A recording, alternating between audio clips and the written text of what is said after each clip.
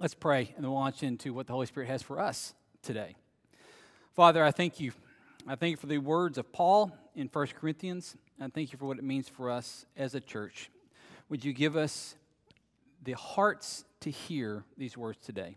It's in your name we pray. Amen. I'll start with one of my favorite preaching stories. It's about a couple that was in the habit of going to church every single week, and one Sunday morning the husband's sitting at breakfast and he's got a scowl on his face and he's eating his cereal and you can tell he's not happy. He says, "I'm not going today." And his wife comes along and says, "Why are you not going to church?" He says, "I'll give you 2 good reasons. 1, nobody likes me there. 2, I don't like anybody there." He says, "You give me 1 good reason I should go." She goes, "I'll do better than that. I'll give you 2. 1, it's Jesus' church and you need to be there to serve and worship Him. Number 2, you're the preacher."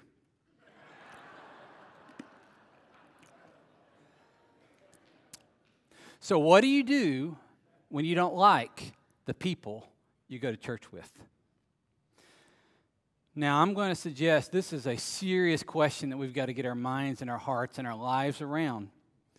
Because for many of you, you have a part of your story that says, "I have stayed away from church," or "I've left a church," or "I've broken up with a church," whatever, because somebody didn't like me and I didn't like somebody there. And maybe it was all on the other side, but you got the message somehow that you were not welcome there. And there was this nasty word, there was a division there somehow, and you separated. And it left a wound, and it went deep. When churches divide, it's a serious issue because we don't quickly forget that. I was having a conversation with Chris Stevens, the preacher over at Avenue G. And he was talking about in their history some of the divisions their church has gone through. And he remembers very clearly as a young a young student, when their church was on the verge of having a split years and years and years ago. He said one of the leaders in the church stood up and said, "If we go through with this division," and he had a small boy with him, like 5 years old, says this small boy will be an old man before we forget what happens. I think he's absolutely right. And so, as we open up this letter that we have from the Apostle Paul, one that went around planting churches in the first century, one that had fallen under the lordship of who Jesus is and was sold out to this idea, he launches into this letter that we've been studying and we're going to be in for a while, and I hope you have your scripture journals with you. I hope you have your Bibles ready to go. Because right after he gets past the greetings, right after he gets past grace and peace, and I'm praying for you, he turns his attention to divisions, and it's almost startling how quickly he gets there. But I want to show you in this scripture where he goes with this today, because once again, my thesis statement for this entire series is this right here. I believe that the 21st century dynamics, the ones that we live in right now, in our culture, in our world, and inside of our church, are greater resemble the first century dynamics that were in their culture, in their world, and inside their church than any century in between.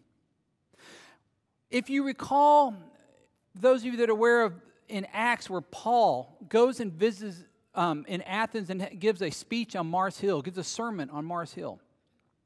He spends the day walking around and he looks at all the different idols and he discovers an idol that they say to the unknown God. And so when he begins his sermon, he stands up in front of these very educated people and he says, "Men of Athens, I see you're religious in every sort of way. You even have an idol to an unknown God, and that's the God I want to tell you about now." I think you could give that speech, that sermon in modern America today. I see that you're religious in all kinds of ways. But now let me tell you about the God that created you, loved you, and gave his life for you. And so while I'm so excited is that I believe that all of these scriptures speak with fresh relevance to us. Not that they're saying new things. They're saying the things they've always said, but we're going to hear them with a fresh hearing because our dynamics are so similar. In fact, as we go through the series, at some point, you're going to accuse me of having kind of jimmied with it a little bit because it's going to sound like Paul's writing this letter straight to us. And the truth is, he is. He's writing to us. And so if you have your scripture journals, I hope you do, we're going to be on page 8. If you have your Bibles, we're going to be still in the first chapter of Corinthians. And I really do want to encourage you to follow along with this. And if you don't have one of these yet, please feel free to grab one. Don't worry about having to make a donation. If that's a problem, we'd rather have the scriptures in your hands. And also, if you're watching online and you want to come by the church during the week, you can definitely do that and grab one of these. We're going to be in just a few verses today, 10 through 17. To this church that Paul loves, he writes this. I appeal to you, brothers, by the name of our Lord Jesus Christ, that all of you agree, and that there be no divisions among you, but that you be united in the same mind and the same judgment. For it has been reported to me by Chloe's people, that there is quarreling among you, my brothers. What I mean is that each of you says, I follow Paul, or I follow Apollos, or I follow Cephas, or I follow Christ. Is Christ divided? Was Paul crucified for you? Or were you baptized into the name of Paul? I thank God that I baptized none of you except Crispus and Gaius, so that no one may say that you were baptized in my name. I did baptize also the household of Stephanas. Beyond that, I do not know whether I baptized anyone else. For Christ did not send me to baptize, but to preach the gospel, not with words of eloquent wisdom, lest the cross of Christ be emptied of its power. Now, if you remember from last week, we talked about there's a lot of very difficult things going on in the Corinthian church. There's all kinds of struggles. And we made the point last week that, yes, it's a great idea to want to be like the first century church, just none of them that show up in the Bible. Because they've all got problems. Every letter that we have, Paul is writing to address a problem in the church. And in this one, it's kind of like they got tattled on. Because you notice the part where he says, Chloe's people have given a report. So Chloe's group, whether it's her family or a traveling party, they arrived with Paul. How are things back in the Corinth church? She says, well, some things are going good. But Paul, we've got some problems as well. There's some divisions going on. And I want you to understand how much Paul hones in on that. That catches his attention. And in fact, what I'm going to suggest, and what I firmly believe, is that he is addressing this first. Because if he can't get them past their divisions, the rest of the letter is not going to matter at all. He is leading with this because there are some other difficult theological discussions that they need to have, but they've got to get this one understood. They've got to be in the right posture and the right position to understand how do we pull this off as a church. And it's one thing to pull it off a church as large as we are. But remember, they're in a church of about 30, 40 meeting in a house. And so there's no secrets going on there. And yet, Paul's going to address this first. And I started thinking about this week. And it occurred to me that throughout the entire New Testament, if you want to find a place to challenge this, I would love to hear back from you. But I could not think of a single place inside the New Testament in the writings of Paul where Paul is actually worried about a threat from the outside for the church.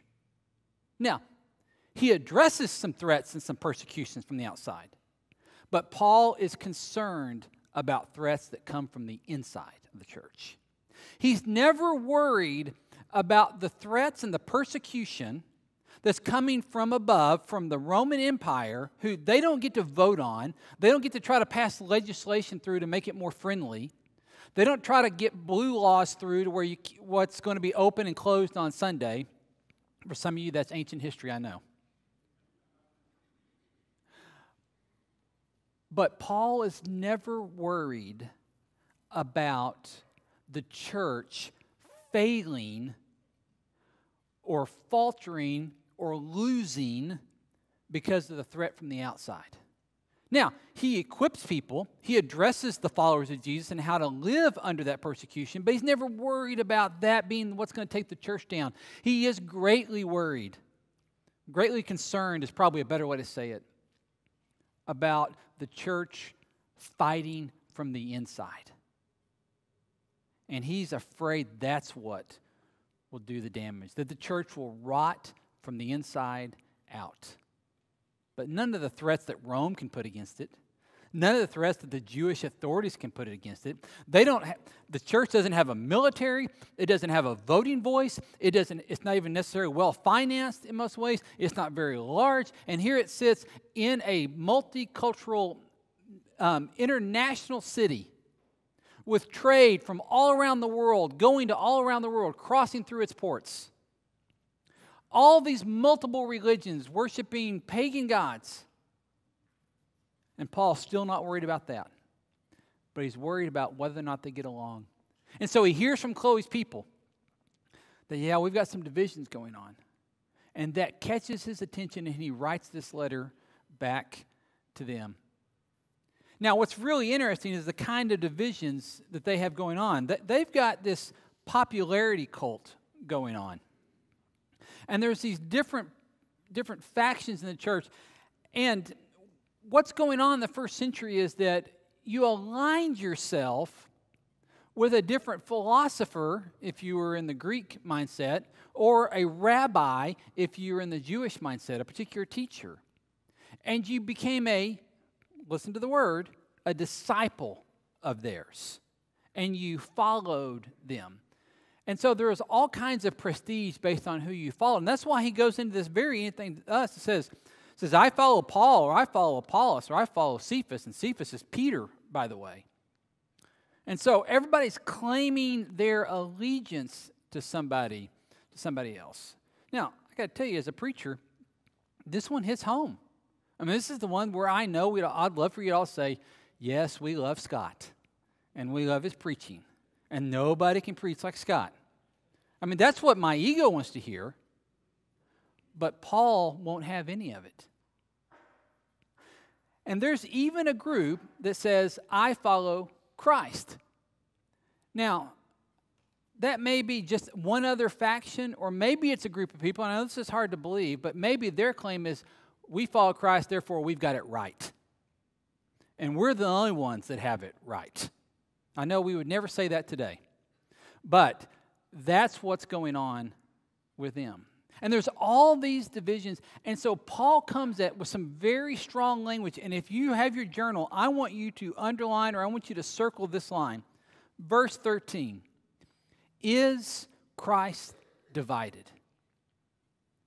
In verse 13 he asks, is Christ divided? And just a little bit of Greek. The Greek word behind that is not just, is he divided? It's got the action of, is he cut up? As if you took a pair of shears to the body of Christ and you began to dismember him. That's the visual in there. Now that lands on me a different way. I hope it lands on you a different way. That the idea that I would participate in the actual dismemberment, the hacking up of, the cutting up of the body of Christ. And so Paul doesn't slow down. Is Christ divided? Was Paul crucified for you? So he understands, even those that are claiming, hey, Paul, we follow you. He's like, don't. He said, it's all about Jesus. He says, were you baptized into the name of Paul? And then he goes into this next little phrase. It sounds like he's kind of throwing baptism to the side. He's not. Let me explain what he's doing when he says, I can't remember. He's probably dictating this letter, and he's dictating in just real time. And so the way that would work is he's proclaiming the letter, the scribe is going. And they didn't have like delete keys, and they didn't have whiteout, which is an early form of a delete key. And what would happen is, look it up. And what would happen is that as the scribe is writing, they just kept writing.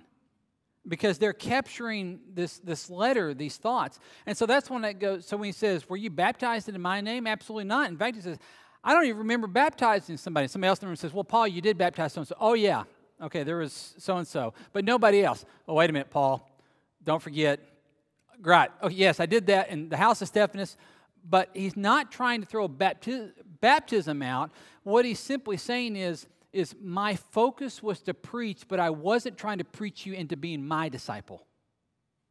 I was preaching and proclaiming Jesus as your Lord and that you're his disciple. Don't twist my words around, is what Paul is saying. Because this is critical to him. And so he gives this commandment in verse 10. And if you're looking for where is Paul teaching, where's his directive, it's verse 10. And this is the other one that I want you to highlight, circle, write it, put it on your mirror, however you need to do it. I appeal to you, brothers, by the name of the Lord Jesus Christ, that all of you agree, that there be no divisions among you, that you be united in the same mind and the same judgment. Paul is calling the followers of Jesus to be united, not divided. Now, he uses this language about of one mind. Now, is he asking us to agree on every single thing? Absolutely not. I do not believe that is what Paul is calling us to. But he is asking us to be united even when we don't agree on every single issue that comes down. And what he's doing, it's a certain mindset that he's calling us to. It's a certain way of thinking and seeing the world, because we're so used to being in just I'm going to protect my stance, I'm going to protect my position, I'm going to protect my property, whatever it is. I'm going to guard all against me. And everybody that comes at me, they're the opposition. And so I've got my fist up and I'm ready to fight. And Paul says there's another way to see the world, and that's with the mind of Christ. And that's what he's doing. When he says, in the name of Jesus, under his rule, under his authority, there's a different way to live. Where I think this is actually spelled out even better is in Philippians chapter 2. This is the same idea, and if you're familiar with that letter that Paul also wrote, this is where he expands on this idea. And let me show you this. This is a letter that he wrote, and he wrote Philippians because there was a church fight. There were people that were at odds. And so here's what he says in Philippians 2, and if you want to write that reference down in your journal, I encourage you to do that, and you can read this later. Therefore, if you have any encouragement from being united with Christ, if any comfort from his love, if any common sharing in the Spirit, if any tenderness and compassion, then make my joy complete by being like-minded, having the same love, being one in spirit and of one mind. Now, it sounds like he says we all have to agree, but look how he defines that. Do nothing out of selfish ambition or vain conceit. Rather, in humility, value others above yourself, not looking to your own interest, but each of you to the interest of others. In your relationships with one another, have the same mindset as Christ Jesus. And then he goes into what is famously known as the Christ hymn that says, Jesus, who being in the very nature of God, did not consider equality with God something to be grasped.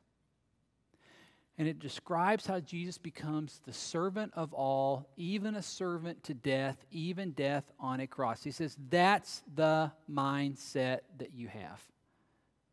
That's not a mindset that says we all have to agree on everything. That's not a mindset that says for me to love you, I have to agree with you. It's not a mindset for me to display the grace of Jesus in your life that I have to go through a long list and approve of everything. Nor does it mean that for me to love you means that I validate every single thing you've ever said, every single thing you've ever done. Because we so often think that, don't we? And so here's the second takeaway. Division leads to despising, and despising leads to devaluing. That if I disagree with you, I can learn to despise you. And if I despise you, I can devalue you, and I don't see you somebody as worthy of my time or attention. But if you want to fight that, If you want to unify the body, you figure out a way to serve those you disagree with. Because that's the Jesus model. That's what Jesus did. Aren't you so grateful that Jesus did not wait until you fully agreed with him in all parts of your life before he laid down his life for you? And so the call is to find ways to serve someone else. And when you serve them, you will break the chain of disagreeing to despising to devaluing. And suddenly you'll be for them, and you'll see the value in them. And that does not mean that you have to agree with them, but you can still serve. This is so critical for us as a church. Just imagine how this could play out, even in a marriage. You've heard me say this before, but it's so true. I have yet to have a couple stressed out, at odds with one another, show up in my office, and the problem is because they're serving the daylights out of each other. They're just fed up with it. It doesn't happen. It's not going to happen in church either. We figure out a way to serve one another. And serving somebody does not mean you validate everything that they believe, but it means you value them. Once again, that's what Jesus did. So we've got a history of division in the church. I started thinking about just all the different ways that we fought. And you start thinking about our world today and the different ways that the world thinks about it. Obviously, racism comes into mind. And the different ways we've segregated and we kept ourselves apart from one another. And Paul would look at that and say, is the body of Christ divided? And politically, it seems that we are at each other's throats politically now. And I want to tell you that guys that do what I do, I've had numerous friends over the past several years stop doing this. And the most critical time that they always want to make their exit is every 4 years on an election, because it's killing them. Because I've had people that have changed their church because of politics. But I don't meet too many people that change their politics because of church. And we're so divided. And Paul would say, is the body of Christ divided? And in ages, it goes. It's the baby boomers versus the millennials. Those of you, the baby boomers, you're an incredible generation. And right now, it's very easy to say, you know what? We fund everything. We've put our time in. We've paid for it all. Should be our way. Millennials looking at it, but that's not real. It seems artificial. We need to have something that's more authentic. I'm a Gen X. I can judge you both. Works that way. Paul would look at us and say, is the body of Christ divided? Economic levels, the haves and the have-nots, everybody trying to protect theirs or get more. Paul would say, is the body of Christ divided? And then we go into theological discussions. You may not be familiar with all of our history, but in my time, I've watched churches fight over kitchens and gyms, psalm books versus screens, instruments versus a cappella, women's roles. And the list just goes on and on and on. And I know some of those issues may be very important to you, and I'm not discrediting any of them. But Paul would ask us, is the body of Christ divided? And here's the last one, in case I haven't made everybody mad yet. As if all of that wasn't enough, COVID hits. And now we're divided over masked and unmasked, and vaccinated versus unvaccinated. And it is killing me to see on Facebook and other social media where people that I know and that I love, and I've seen it on, if you're on the mask and vaccinated side, I've seen posts that go, follow the science, everybody else is an idiot. And on the unmasked and unvaccinated side, I've seen, ignore that. Don't be a sheep. I have faith over fear. Paul would ask us, is the body of Christ divided? Folks, we've got to figure this out. We've got to understand what Paul is calling us to in the name of Jesus. Because here's the last thing, and here's why it matters to Paul, and here's why it matters to us. Division weakens our testimony to the gospel. Just imagine for a moment a world that is so frantic and divided, and they're at odds at each other, and somebody who lives in a fractured world, whether in their home or at their workplace, in their family, in their extended family, wherever, and they feel 6 days a week that fight and that push and that pull and that stress and the anxiety, and then they walk in here and they see the same. No thanks. I've got enough brokenness in my world already. But if they come in here and they witness a group of people that are serving one another in the name of Jesus, despite their differences, there's a power in the gospel. I'll end with this story. I found this several years ago. It's about two doctors that got into a fight in the operating room. This actually happened. In addition to imposing the fines, the State Board of Registration in Medicine last week ordered the doctors to undergo joint psychotherapy. Now, don't you love that? It's like a timeout for adults, I guess. It also directed officials at the medical center for the Central Massachusetts, who had already put the doctors on 5-year probation, to monitor Drs. Chan and Corrigan for 5 years. They took their statements, and here's what happened. Dr. Chan swore at Dr. Corrigan, who threw a cotton-tipped prep stick at Dr. Chan, the board said. The two then raised their fists, scuffled briefly, at one point wrestling to the floor. A nurse monitored the anesthetized patient as the doctors fought. How would you like to be the patient on the table? Here's why it matters. The patient of the world is already on the table. We know where the healing comes from. Will we fight, or will we be part of the healing? So what I want to leave you with is this. Each moment that you want to let a disagreement between you and somebody else in the body of Christ grow into despising them and devaluing them, I simply leave you with this question. Is the body of Christ divided? If you would, let me stand and pray for us.